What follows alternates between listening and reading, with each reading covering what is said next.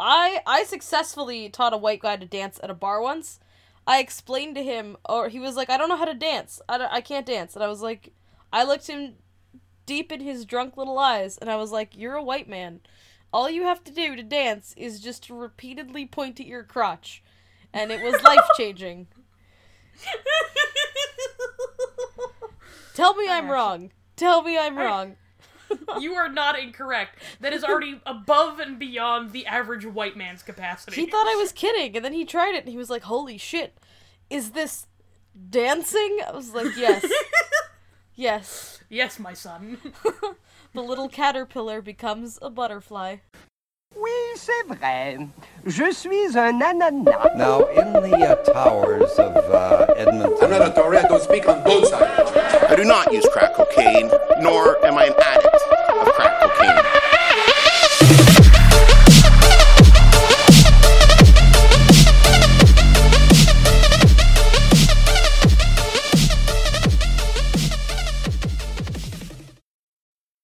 Hey everyone, welcome back to Fat French and Fabulous. I'm Jessica. And I'm Janelle, and I started a small, manageable grease fire today. Yeah, we're so proud. Yay! And you managed it like a champ. I did. My apartment is no longer on fire, so... I've never been prouder. I was like, oh man, what's that weird smell? And I was like, that's my home. That is the that is the enclosed area in which I live, which I have just set on fire. Yes. Turns out that you should not just leave chili unattended for an hour and on high on a gas flame. It turns out that's never would have guessed. That's not an okay thing to do. So I learned something today. Nobody warned me! I didn't even have class today, and yet I still learned a valuable lesson. Productive. It's good. Wow. I'm making friends with the FTNY. Lifelong one way or the learning. Yeah. Also, exciting news, everyone! Today we received our first ever hate mail, which implied that our inability to pronounce the name of not-pronounced Bronte, Texas, was indicative of our lack of personal character and moral fiber. Yay, we're reprehensible. So if you too hate us, and would like to explain your own theory on the source of our many failings and iniquities, message us, detailing the ways in which we are failures as human beings. So today's story is about emus, Yay! Which, for the unfamiliar, are a species of large flightless birds endemic to Australia. They grow to about 2 meters or 6.5 feet, depending on your preference, and have drab brown feathers like a working-class ostrich. For a minute, I thought you meant, like, when you said according to your preference, I was like, wait, can you choose how high they grow? Can you choose how tall you... Is there, like, bonsai emu? Those are just pigeons. You're gonna be 3 feet. Kiwi birds are like bonsai emus. I don't know that that's a scientific classification. Scientific fact, kiwis are bonsai emu. Ooh, I'm not sure that I would put that Science! Science.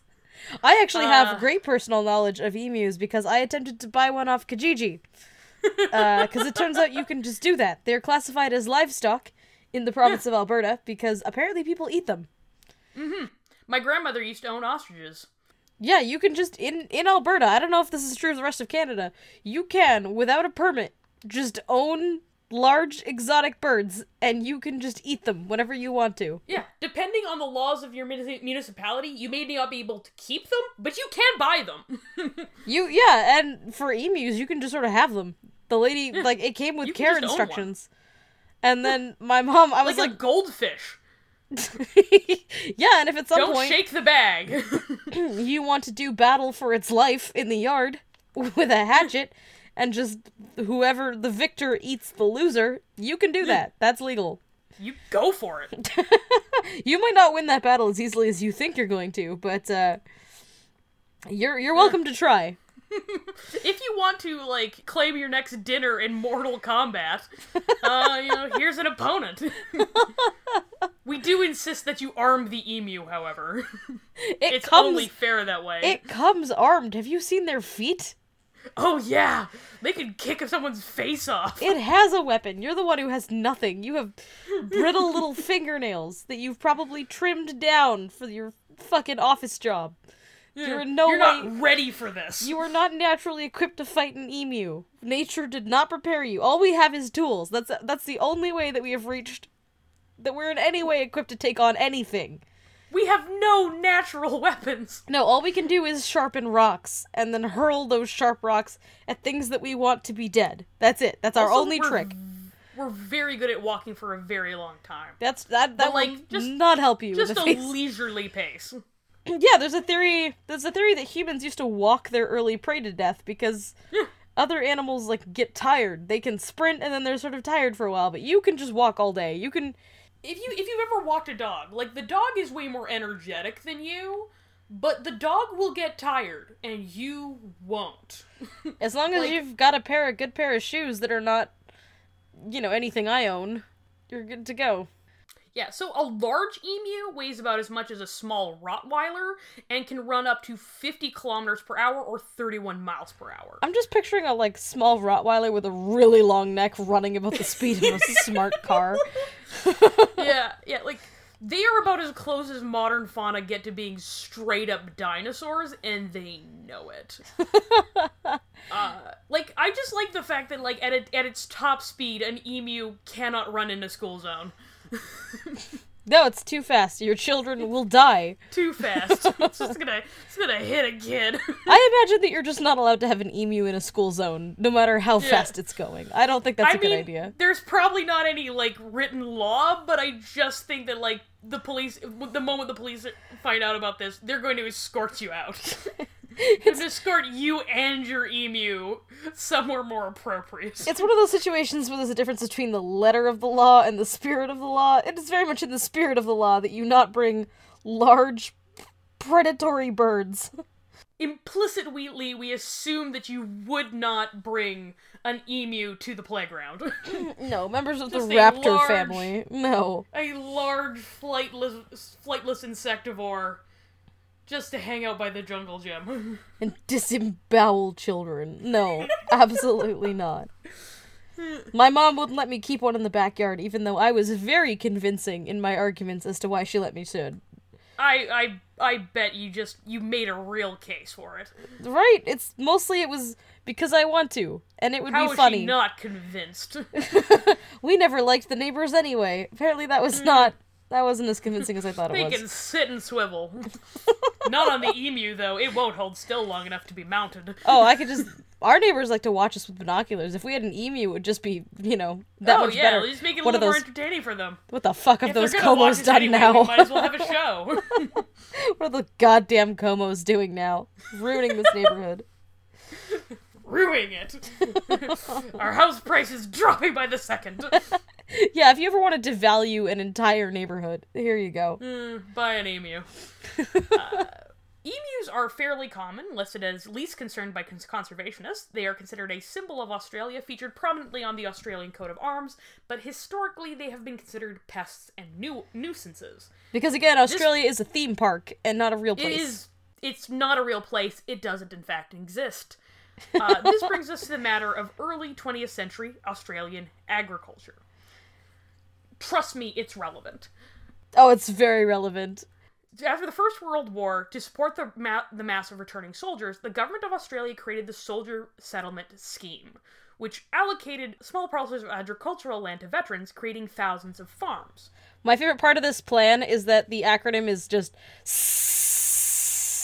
The Australians don't have the same flair for naming bills as the Americans. They're do. not as catchy. That's not a concern like, here. This is their version of the GI Bill, and it's kind of lame sounding. And also, instead of getting a college education paid for, you get a piece of Australian outback filled with angry kangaroos and emus. Yeah, you just get a lump of rather unproductive dirt. Yeah, because unfortunately, much of the land was relatively poor quality, which might be why the government had so much of it just, hanging around. They don't really keep, acres and acres of prime farmland just vacant. The prime fertile arable land had been taken already, turns out. So while some of these farmers had substantial success, most remained relatively poor and therefore vulnerable to fluctuations in the price of the animal products and produce they raised. These farmers usually hedged against unstable prices through raising both animals and crops on the same lot of land. In 1930, the dawn of the Great Depression, the international wheat market was in crisis. Oh my god, I knew this! I got a specific message from Ash Hulowitz, the one who wrote our logo, who was like, please, wrote our logo, who drew our logo, it's very late at night here, requesting that I wedge my knowledge of the Canadian grain industry, gleaned from my years of working as an interpretive tour guide at a grain elevator, onto this goddamn podcast. And here you go, Ash. I absolutely know this for a fact. The reason that Canada's economy crashed is because Canada overproduces grain. Yep. And so when it became worthless... Also, this was also why Canada had such a hard time for part of it, was because Canada doesn't have the option to hedge their bets. Like, you can grow wheat, or you can grow wheat. I mean, it's not a great climate. There's not a lot of variability in the kind of crops that you can grow in Canada, especially at the beginning of the 20th century.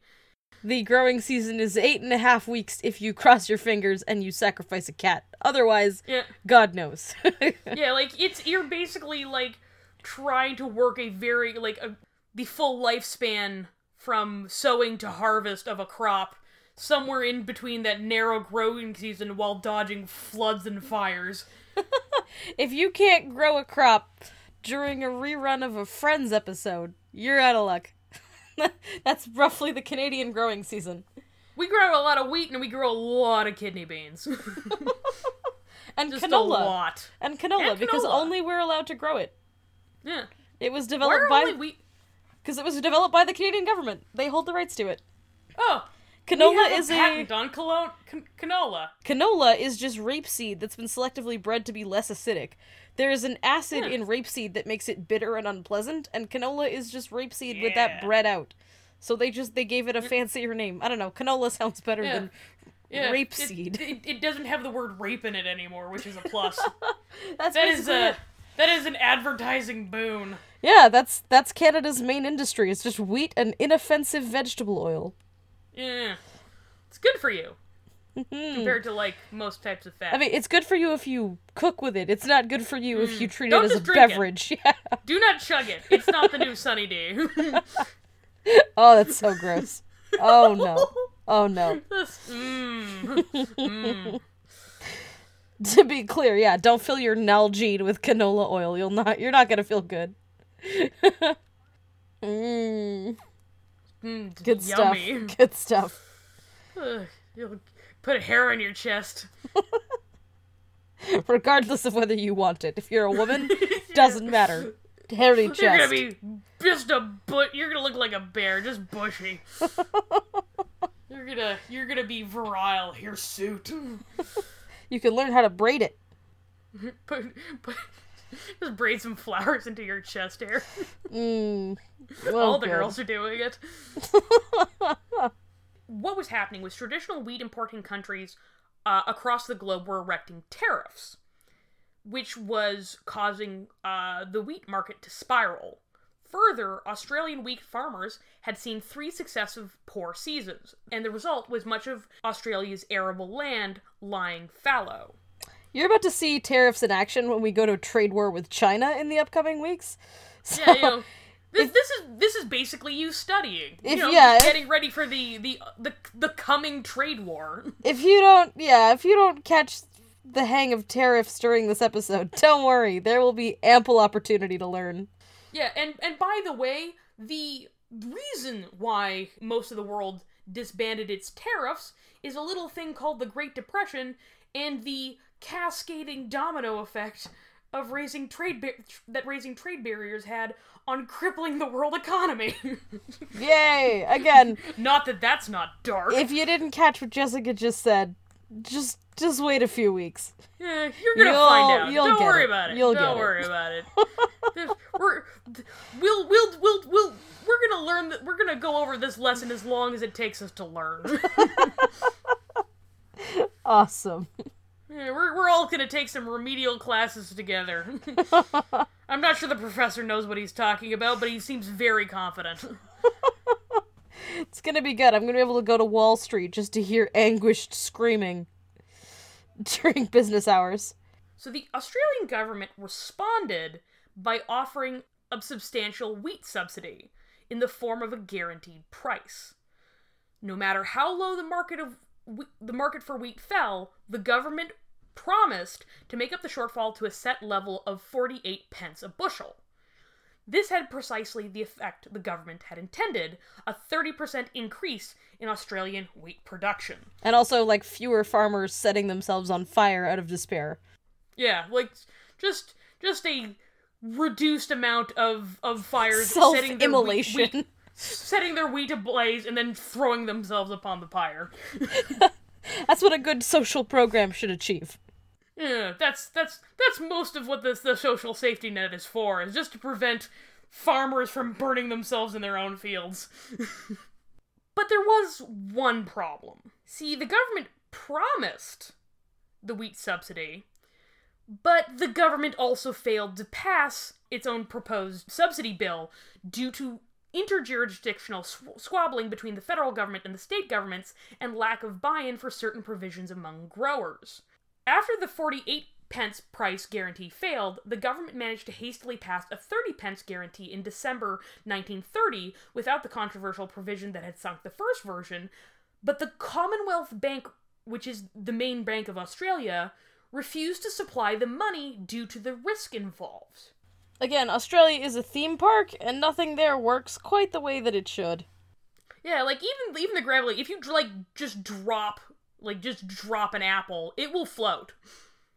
It'll just float right back into your hand. The only things I know politically about Australia is that they only legalized gay marriage this year, and one of their prime ministers just sort of wandered into the sea and was never seen again during his time in office. This is true. This is true. I'm not making shit up. One of their prime ministers disappeared into the sea and has never been found, like, while being an active prime minister, and that's all I know about Australia politically.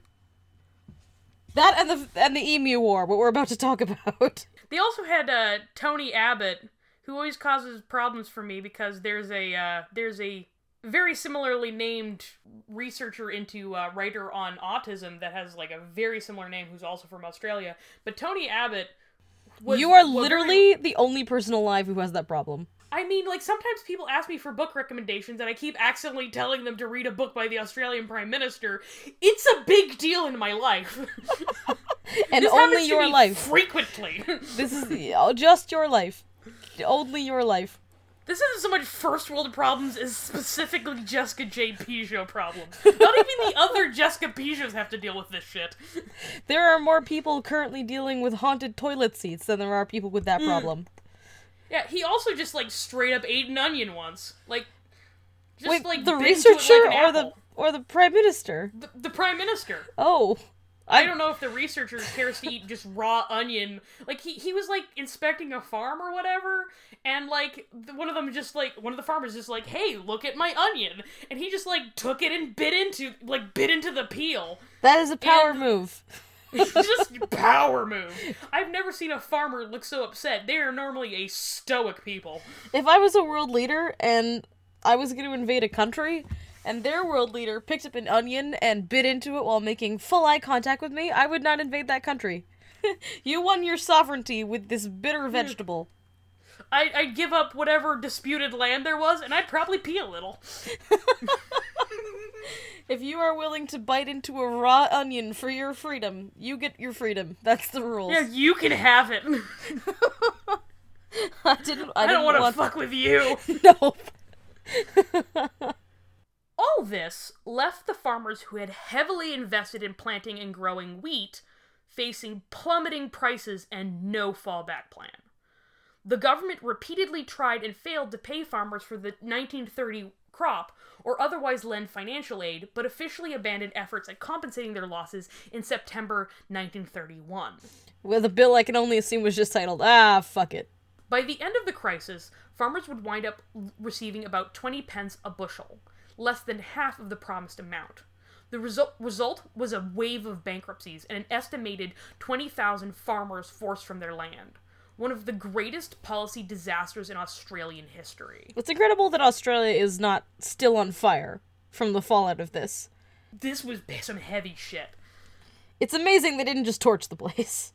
Lesser countries have died with policy disasters like this. There are civilizations that have been ended by schemes this boneheaded. I'm not sure what happened to the Mesopotamians, but if something like this had occurred, we would never have heard of them. Poor bureaucracy. However, before this caper came to a close, in October 1932, as farmers were preparing to harvest the wheat crop, all while threatening not to deliver it in protest of the government's failure to come through on its promises, a new threat appeared. See, these farmers had been going about their human business, mostly concerned with their human lives, their human finances, and their human government's human incompetence. But all that changed when the emus attacked. Is that really? We're doing that reference? Okay. All right. I'm hip. I'm with it. I know what the kids are into. That is what you say when you are behind the steering wheel of a panel van. An unmarked panel van dangling candy out the window. That's the Don't only make time fun of me. I'm making fun of you. I will turn this podcast around. You sound like you're trying to lure middle schoolers off a playground. Emus lead a largely nomadic lifestyle and tend to migrate long distances in search of food after their breeding season, from the rocky desert hell that is the interior of the continent to lusher coastal areas. They roam the land looking for victims. Literally, that's what they do. They're basically like 40 kilo locusts. Just I don't know that the Bible predicted this. These are the end times. God has abandoned Australia. That is true. And I will hand one thing to emus, and that is that their mating is significantly less ridiculous than that of ostriches, despite the fact that emus are equally ridiculous birds. Yeah, I was gonna say, you can't hand anything to an emu. They do not have arms. They have stubby little wings. They have vestigial appendices. Like, they have stumps. It's because the thing is, like, I do have to explain this. Like, with ostriches, the male impresses a prospective mate by doing a dance reminiscent of an awkward white kid who's really into hip-hop. The male ostrich then sits on the female while continuing to boogie like a drunk uncle at a wedding. And the female just sort of puts up with this. God damn it. It sucks to be a woman of any species. You can't even turn into an ostrich to escape. Yeah, she's just, like, dead-faced the entire time. Just unimpressed. This is the ostrich version of an unwanted dick pic. You just get sat on by a flailing weirdo. I prefer the dick pics. Romance. During the breeding season, emu females lay large clutches of eggs, which the males then brood and guard. Oh, the males sit on it. Yes, emus are dedicated fathers. Oh, good. They tend to the eggs constantly, not even leaving them to eat, and can lose up to a third of their weight in the 8 weeks it takes his strange Muppet-like children to hatch. Well, it's good to hear that throat-slitting nightmare birds at least have advanced gender roles. You know, that's the real dream of feminism, just laying several clutches of eggs in the middle of a rocky hellscape. And just letting a dude sit on them. Also, none of this changes the fact that they look like a furry ottoman with legs. No. And if you've never seen a startled emu, they look like they just saw a spider climbing up their leg. I have a framed photo of a startled emu on my wall. Because I can't decorate. That has nothing to do with my love of emus. I'm bad graceful birds. They're not. They look like feather dusters that will kill you. They're absolutely... If you don't know what an emu looks like, and you think it's just a tiny ostrich, you need to Google it. I wasn't kidding. You do. They don't really have arms. They're just sort ridiculous. Of a furry mass on two skinny legs. It is a dust bunny on stilts, except way bigger. Understandably, the duties of parenthood can work up a mighty hankering for bugs and plants. And wouldn't you know it, when tens of thousands of emus stumbled upon thousands of acres of wheat in an otherwise poor season, they thought that this was just awesome, and ditched their original birdie plan of heading out to the coast. Do they eat wheat? No, they fucking love wheat. They eat plants. Wheat is plants. They're not picky. They're not on the gluten-free craze. No, like there's not like a notable amount of celiacs among Australia's most charismatic giant bird. Are they charismatic? Or do they just not have any competition? I'm thinking that's a pretty small category. I don't think platypuses count. Those are mammals. They look like novelty lamps that don't turn on. They just aim for your throat. They're not particularly violent birds, but nor are they domesticated, so don't get close. I was gonna say this is an episode called They're the gonna Emu gore War. you like an elk. Yeah, they're not. But don't mess with them and it'll be mostly fine. Don't hug an emu. I mean, that's going up there with our advice to you. Don't eat lead. Don't hug an emu. And definitely don't hug a lead emu. Although you can eat an emu, but like I don't know. I can't vouch for this. Apparently, it's possible. Plausible, I guess. Sounds fake, but okay. To be clear, the fields weren't just completely unprotected, open to any passing pest to sample at their leisure. God, no, it's Australia. You can't do that. Yeah. Farmers usually protected their crops using fencing designed to keep out rabbits and the like. Emus, however, are notably quite a bit bigger than the average rabbit, and they basically busted through the fence like the Kool-Aid Man. I would shit myself. Oh yeah! I'm not gonna preserve my dignity at all here. Just, if I saw a fucking army of emus bearing down on me and just tearing through my fence, no. No. They can have it. I don't care. I cede immediately. I, for one, welcome our new bird overlords. I do. I give up. I surrender. Take me to your leader. I am willing to collaborate. Please, I have a family. So not only did they eat and trample the crops, the gaps they left in the fence left plenty of room for smaller pests such as rabbits to follow them. As you can imagine, this was all pretty upsetting for the farmers, who already had more than enough shit to deal with. So they requested help from the government to repel the invasion. This is the most Australian problem ever. I'm gonna demand that the government take over, deal with my swarm of fucking murder birds. What government official's like, alright, here's, I received an official request to gun down emus. This is something that the government needs to seriously consider. The government, in turn, was eager to be seen helping farmers and veterans rather than repeatedly fucking them over. A committee of former soldiers approached Defense Minister Sir George Pearce, unrelated to notable Tasmanian cannibal Alexander Pearce, requesting the use of military machine guns, which had been highly effective when employed against personnel during the Great War.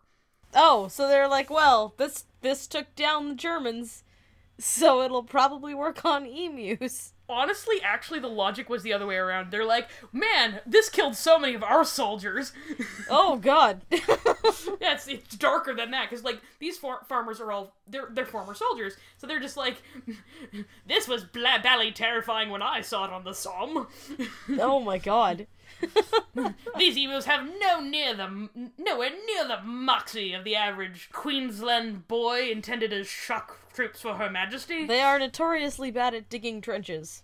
I'll give them that. Emus they don't do dig not excel. man-sized trenches and organize. No. They're really not built for it. Again, and I can't say this enough, they're stupid birds that don't really have arms. They got little nubs. They have little tiny nubs that are not obvious. They could use their feet, but, like, I think they'd be mostly looking for grubs. I don't want to be speciesist. They're not great strategizers, I don't think. Oh, you don't think large Australian insectivore birds are adept at civics? Really? No, I'm just thinking that 80-pound birds probably don't live in dens that they dig themselves. I mean, when you're the most horrifying thing in the immediate landscape, you sleep wherever you want. I don't think they are the most horrifying thing in their landscape. Their landscape is Australia. They look like Dr. Seuss's fever dream. Horton Hears what was that? Oh God, what is that? I just looked up how they sleep. They just look dead. They just lie on the ground and look dead. They just flop over? They do. They just flop over. They just let their neck go. They literally just collapse onto the earth. They look like ugly furniture. They just fall over and they just sleep there. I don't know if maybe they only do this in zoos because that's how they feel comfortable, but yeah, apparently sleeping emus are just like, well... Weird. I'm just used to so many, like, animals that, like, are considered livestock sleeping, like...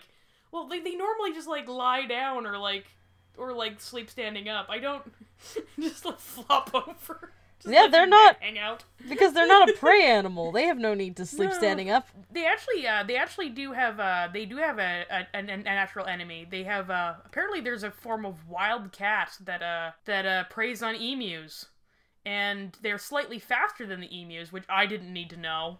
I never needed to know that. But how the emus escape them is they wait until the cat is upon them, then they turn themselves sort of sideways, like pointing like one of their little stubby wings at the ground and one of the other stubby wings up, and then they just like turn really fast and like just whip past the cat going the other way. Well, that is clever. I thought you were gonna say their only natural predator is the embarrassed god who regrets creating them. It's entirely plausible. And just sort of but also the cats. quietly smites them every now and then. It's like see, that's the real reason that shit got crazy in Australia. Is just God was just busy making an emu and just said had one of those moments that like every creative artist has, like, where it was just like, ah, fuck it, and just abandoned Australia and just hadn't looked back in a while because he's just too embarrassed.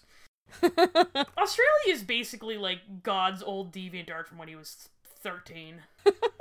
It's just so embarrassing he just can't even look at it. From a scientific perspective, if you let populations just sort of do whatever the fuck they want on an isolated landmass for thousands of years, they're gonna get weird. things get weird. It's gonna get weird. Things get weird. If you were to break off any piece of North America, if you were to break off any piece of the world and just not let any of the animals interbreed with anything for thousands of years, you're gonna get like miniature moose and squirrels the size of donkeys. it's gonna be weird. It's gonna gonna get weird. Dodos are related to pigeons. Oh god. Yeah, they're that's actually what the Great Dane variation of a pigeon is a dodo. Oh god. Are there Chihuahua pigeons? Are there just angry, tiny little pigeons? I have no idea. Like, I don't know if there's, like, dwarf breeds of pigeons, but it sounds like the sort of thing we would do. I also kind of don't want them to exist, because regular pigeons are already tiny enough. it's hard enough to lives. keep them out of my house. Pierce thought that this idea seemed perfectly reasonable, or at the very least not completely blithering insane. So he then authorized sending a set of 2 Lewis machine guns and 10,000 rounds of ammunition on the condition that the guns would be operated only by military personnel and that the farmers would house and feed the troops, as well as covering the cost of the ammunition, while the government of West Australia paid for the transportation of the troops. Thus, the Great Emu War began. Yeah, Pierce may have fortified his morning coffee a little every morning. Yeah, like, it seems like his reaction was just like, yes, you want to go shoot some birds? What leave me alone. Military-grade machine guns that you have to specifically request access to. This is not a bunch of yahoos being like, can we please take our shotguns and go shoot some birds? No. It was like, can we roll requisitioning. Can we requisition military-grade machine guns? Tank. Yeah. Can we have this? And I can only assume Pierce was like 4 shots of whiskey in and just didn't give a fuck about this job and was like, yes. Go for it. see, that's the thing, is like, they originally just requested the machine guns. They did not request the personnel. Like, that was him just going like, all right, boys. I mean, you can play with the slingshots, but make sure your older brother comes, and I want him to be the one holding it. Oh, if I had if I thought that I could get away with requisitioning government machine guns to go mow down a bunch of emus, I don't want anyone else being involved. No, this is me time. This is some Janelle time. Do you just dream about massacring the emu? Hashtag self-care. I don't know. I'm kind of on the emu's side here. I think they've been unjustly maligned. They would 100% spear your child like a shish kebab if they could. They wouldn't, unless you're like Unless your child is a delicious insect. Unless my child is like a large, yummy bug, they're not gonna go out of their way to spear my child. They're not dingoes. If I had to live on the Australian outback on a piece of shitty land no one else wanted, this would be my self-care. Just driven mad by, like, the miles and miles of uninhabited wilderness. Yeah, if I live out in the middle like, of nowhere, constant threat of poisonous insects. if I can't go insane and climb a skyscraper like King Kong, this is the second best. You're just gonna go Rambo on a bunch of innocent emus. Yes.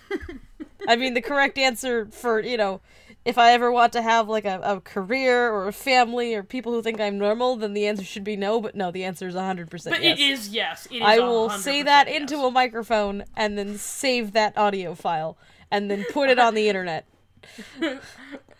I've said worse in the past. I have said much worse. Troop deployments were delayed until November 2nd, 1932, due to rain. The troops being Sergeant S. McMurray and Gunner J. O'Hallery under the command of Major G.P.W. Meredith. Wait, it's just three of them? Yep, It's three of just them. three dudes with a machine gun. 2 machine guns. They only- 2 whole machine guns. They have one gunner. Well, I mean, like, the sergeant can use the machine gun. Alright, it's just three. I like that there's just a dude who's there to supervise. Yeah. He's just there to make sure that this goes well. Chain of command! Alright. You can't let two people with no vested interest in this situation wage a war against wildlife with military-grade weapons without supervision. That would be insane. Yeah, just letting a sergeant and a gunner out on their own recognizance? That's crazy talk. That's bonkers. I mean, declaring actual government-sanctioned war on a bunch of birds, that makes sense. Perfectly. I follow that completely. Absolutely. A rather important technical problem became immediately obvious, being that emus, unlike intelligent, well-trained human soldiers, will not walk directly towards a machine gun in large, convenient clusters to be mowed down at the gunner's leisure. Well, goddammit. A group of locals attempted to herd the emus into an ambush, but the birds, apparently having been trained in guerrilla warfare and insurgency tactics, split into small groups and ran about willy-nilly, making them difficult to target.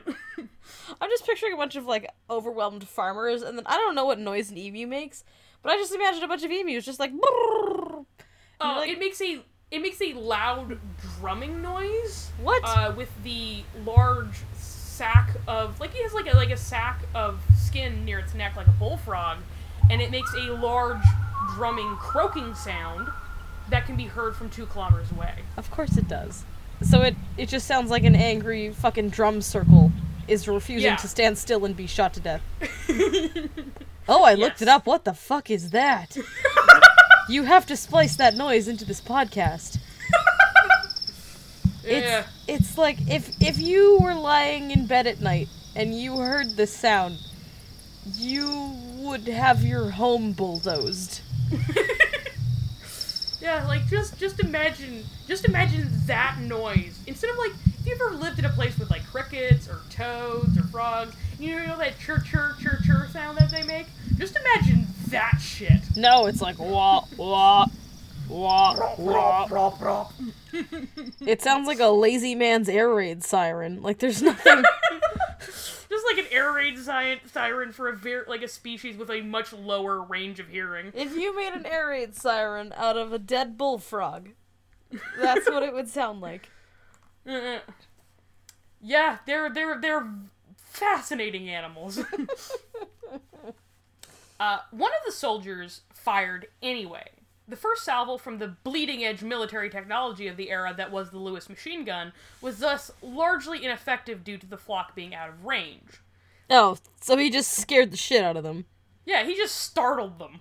Oh, good. The second fusillade reportedly managed to kill a number of birds, which is suspiciously vague. How many is a number? Yeah, like, an amount, a quantifiable An amount. degree of emu was slain. That's what I tell people when they ask how much my student loans are. They're an amount. Yeah. They're definitely a number. They are some quantifiable It's a number. integer of some kind. You could put it on a calculator. if you wanted to. You could absolutely add and or subtract it. In another skirmish later the same day, another 12-ish enemy combatants were slain. So birds. Yes. The next major battle took place November 4th. Major Meredith and his men staged an ambush for a herd of 1,000 emu.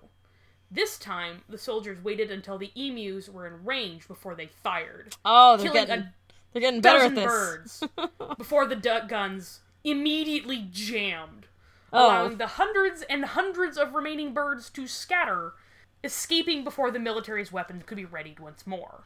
I like that this has individual battles. This is a legit war. When you phrase it like this, skirmishes and tactics. it's almost like it's not 3 insane people sleeping on a farmer's couch so they can run around having a fun battle with emus. You can almost pretend that this isn't insane when you say it like that. Did it never occur to anybody at any point that it would have been easier just to build a better fence?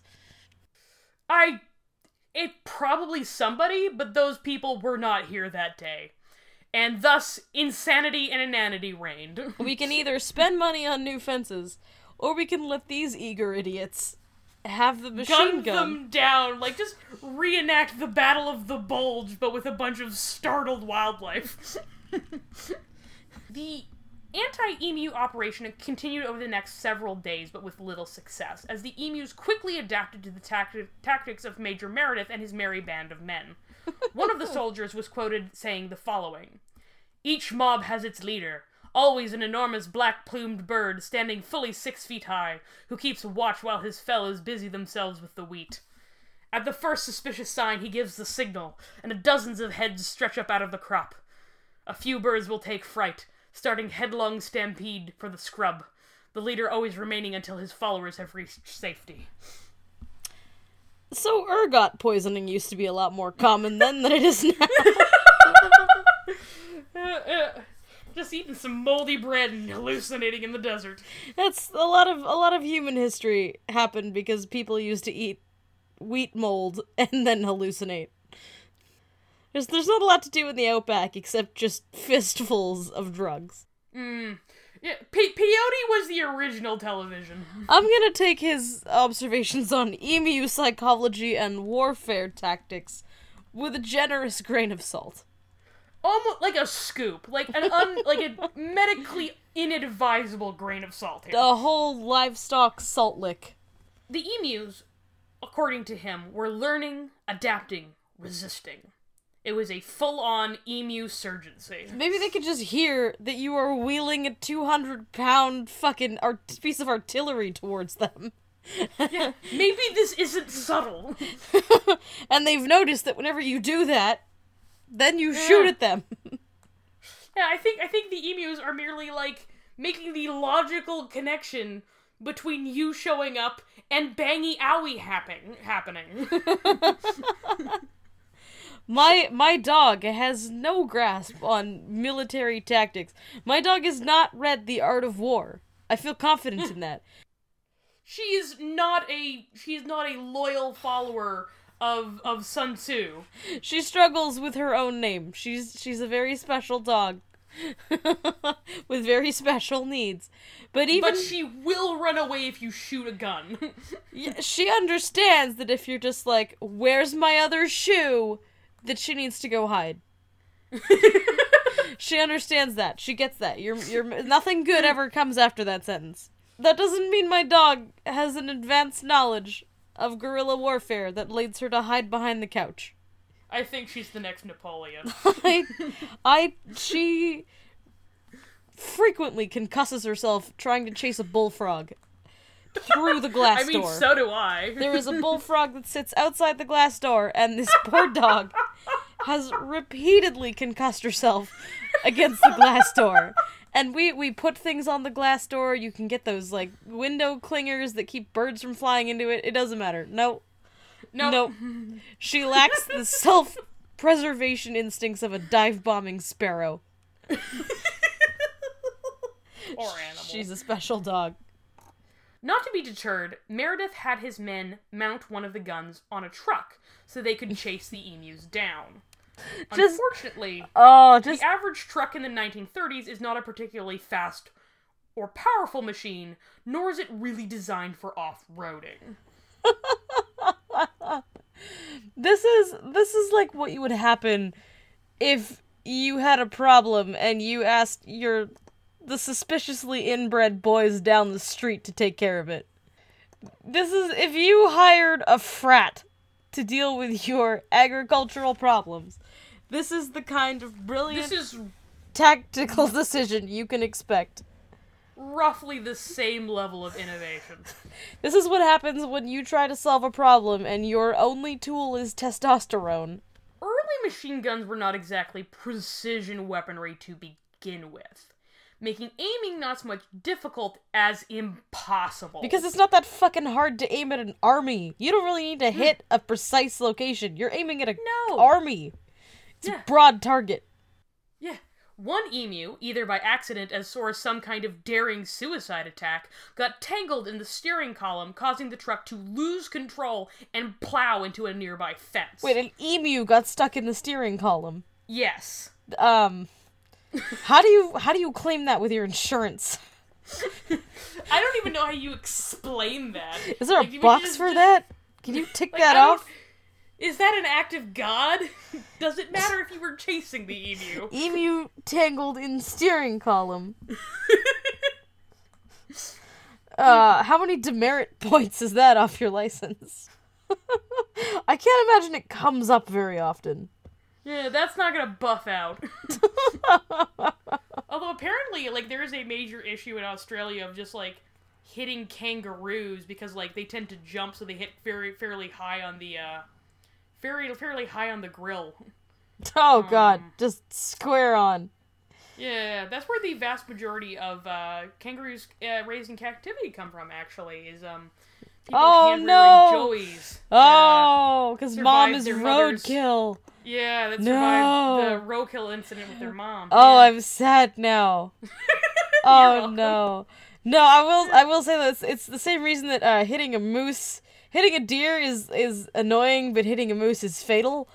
Oh, absolutely. Because moose are so high that when you hit them, you just take their legs out. You're not hitting the mass of the moose.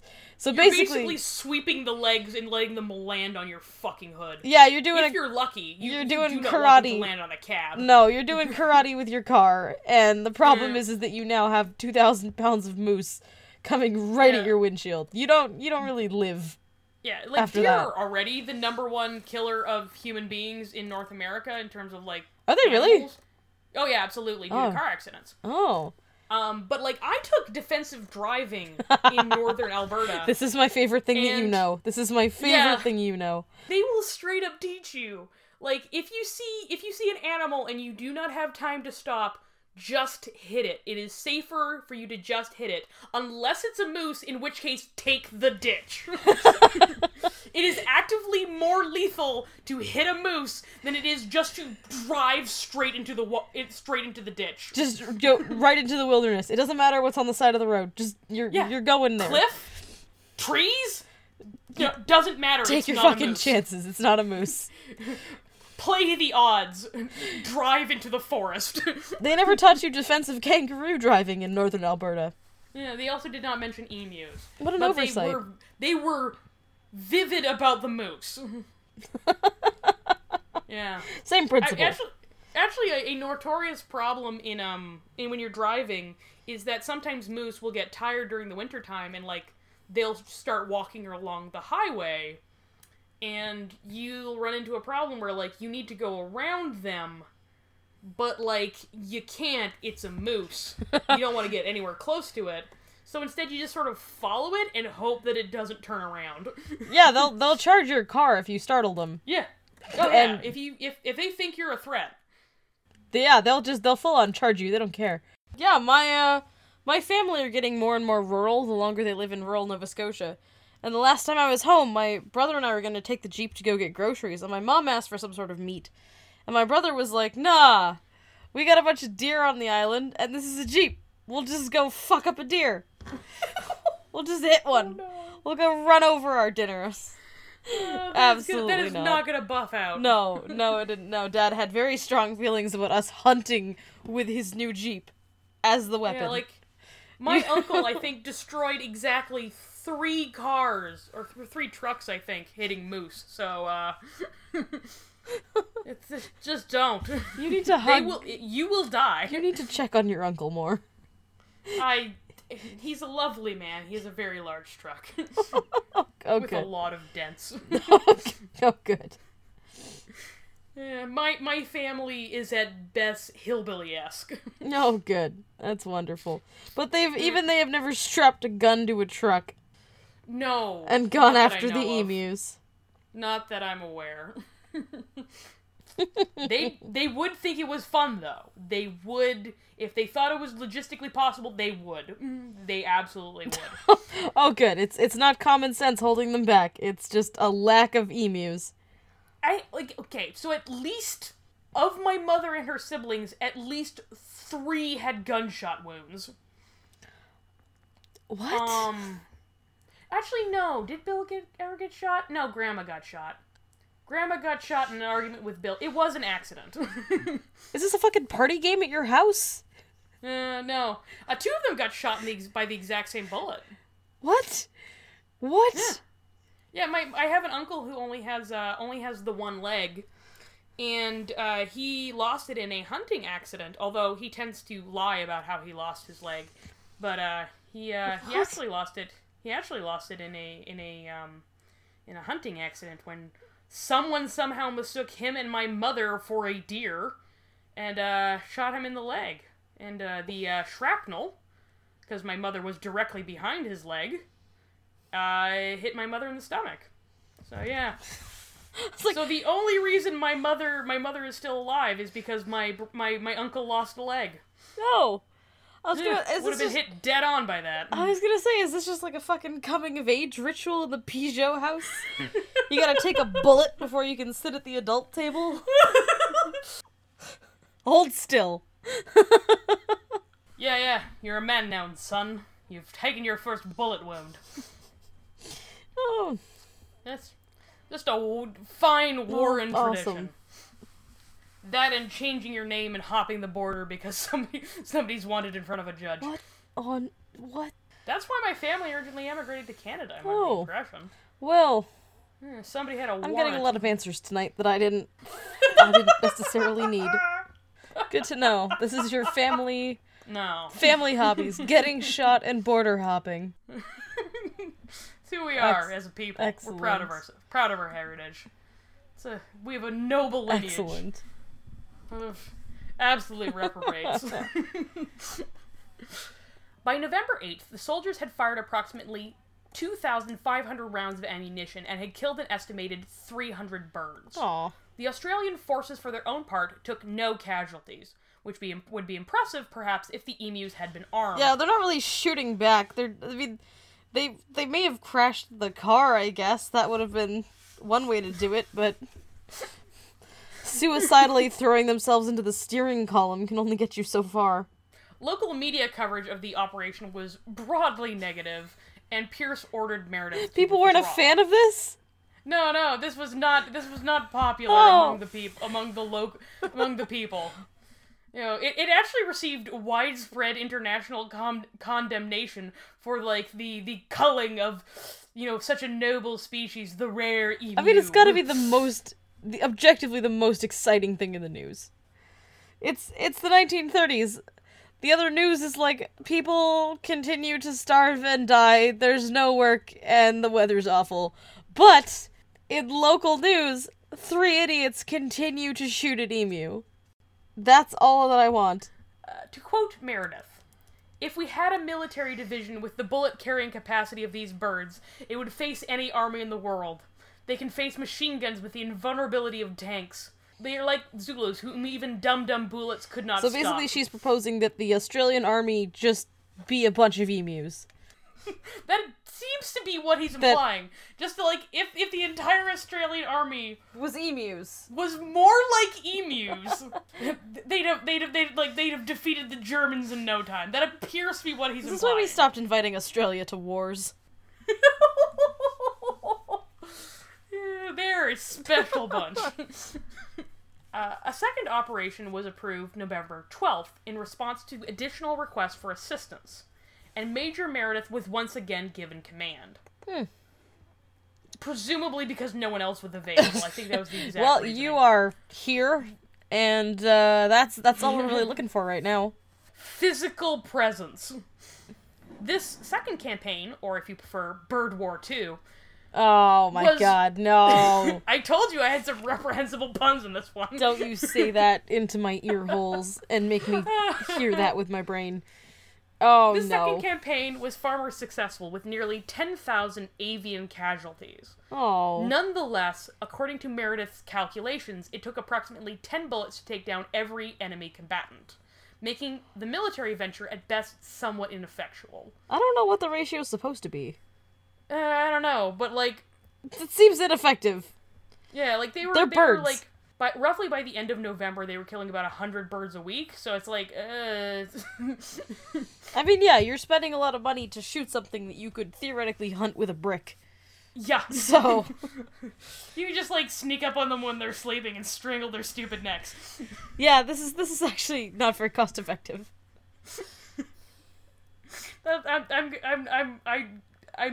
I'm glad that nobody suggested that. Just like we sneak up on them in their sleep and then we strangle them.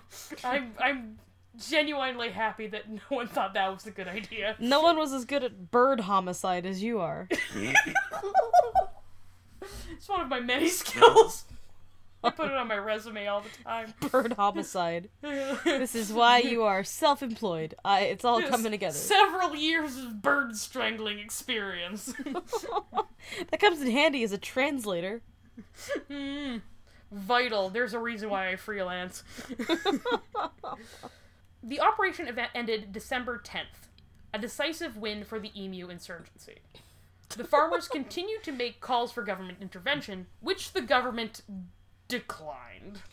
Yeah, I mean, not only does the entire world hate you now for bird cruelty, but you lost.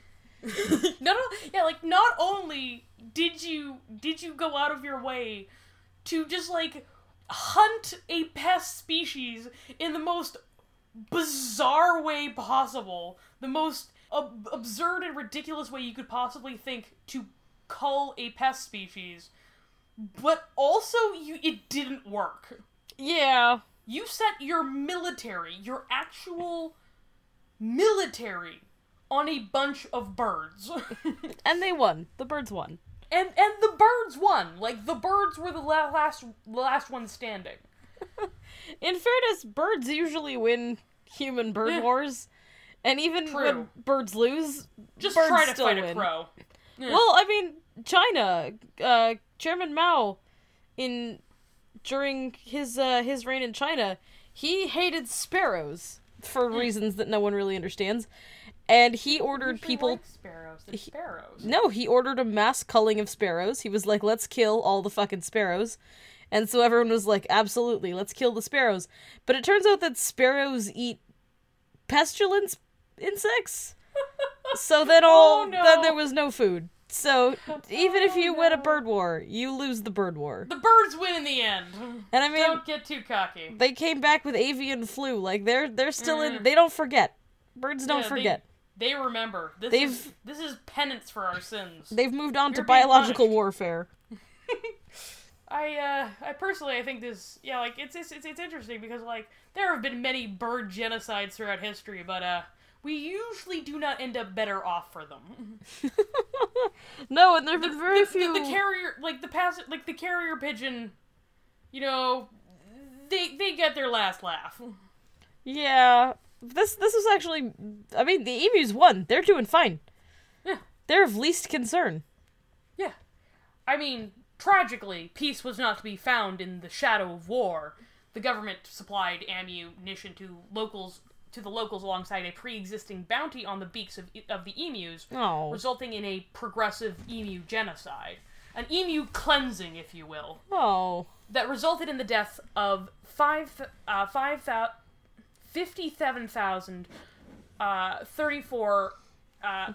34 emus over a period of 6 months in 1934. Wait, why didn't they just do that in the first place? They could have avoided having a week of just 3 fucking morons running over emus and running around with a machine gun strapped to their truck. Yeah, literally, it always made more sense just to give ammunition to the pissed off locals. They had guns. Just put a bounty on them. That's all. That's all you need. You don't need to send 3 members of your military to go lose a war against them. Yeah, I'm not saying that this was a dumb plan to begin with it, but no, it's a dumb plan. Machine guns were never intended for pest control. It's a dumb plan. If I go to the city of New York and I'm like, yo, I have cockroaches in my apartment, can I have a flamethrower? People will no. rightly tell you no. No, you can't. You can't. Can I? You cannot do that. Can I have a fucking... Yeah. Is that what you were actually doing? Is this grease fire of yours, was that your attempt at pest control? No, I don't have cockroaches, but if I do, the entire block will know about it. We are rigging up a match / hairspray weapon, and we are getting right behind the fridge. And if I see a rat in this goddamn apartment, I'm going full hand grenade. You're gonna start developing nuclear weapons. And you know what? The rat will die. I mean, I will also die. The neighbors will die. Everyone's the people gonna in die. the adjacent buildings will die, but the rat will die. The rat will be dead, and that's really all you want. That's all that I ask for. Yeah. Nowadays, of course, the human and the emu of Australia are at peace. The emu is once more a protected species with a robust population of over 600,000 animals, harassing far fewer farmers due in part to advances in exclusion fencing technology. But let us never forget the battles and the bloodshed that led us to this day. God of our fathers, known of old, Lord of our far-flung battle line, beneath whose awful hand we hold dominion over palm and pine. Lord God of hosts, be with us yet, lest we forget. If you fucking splice in the last post instead of an outro, I will fly to Vancouver just to look disappointed at you. Just so you can see the look of disappointment in my eyes. I swear to God, if there is last post, I am getting on a plane. What does last post mean? The last post, that's the trumpet song we play at Remembrance Day to honor the fallen. I know what it sounds like. It's called the last post. The Americans have taps and we have the last post. Ours is better. That is what the least fortunate trumpet player in any metropolitan area in Canada has to stand in the freezing cold and play every November 11th at 11:11:11. That's the song. See, and I just knew a girl. I used to work with a girl who accidentally backhanded a World War II vet when she had turned around too fast at a Remembrance Day celebration. So no. I'm already on thin ice. I should be more careful when I should be more careful. You just eulogized a bunch of dead emu from 100 years ago. I like birds. Using a poem that I believe hadn't been written yet. Hadn't it? No. Or no, is it a World War I poem or is it a World War II poem? I think this one, I wasn't doing the one for Flanders Field. That would have been completely... No, I know that. That would have been completely, oh, that's too much. That's anachronistic. too much. No, I mean, we care about accuracy, Janelle. We do our research. What kind of podcast do you think this... What kind of half-rate organization do you think this is? In Flanders Fields was written in World War I, so no, you could fully do that one. That one was around. This one is called Recessional. It's a poem by Rudyard Kipling, and it was composed for Queen Victoria's Diamond Jubilee in 1897. Oh, so good. Yeah. You could also recite in Flanders Fields, but it's only meant to eulogize dead Canadian soldiers and not emu. Yeah, that was a from step Australia. too far from me. Oh, that's blasphemy. That was even I could not bring myself to use the poem about the Flanders Field poem for this. We won't sully Canada's very important. Yeah, I'm from a military family. I'm gonna draw some lines. Born here, and they will deport me. Oh no. Well, this has been an exercise in questionable zoology and even more questionable mourning of birds. Lest we forget. In mourning, Oh my god. I'm Jessica. And I'm Janelle, I guess. I'm gonna. It is 5 o'clock in the morning, and I'm sad about dead emu who lived 90 years ago. And we are fat, French, and and fabulous. Good enough.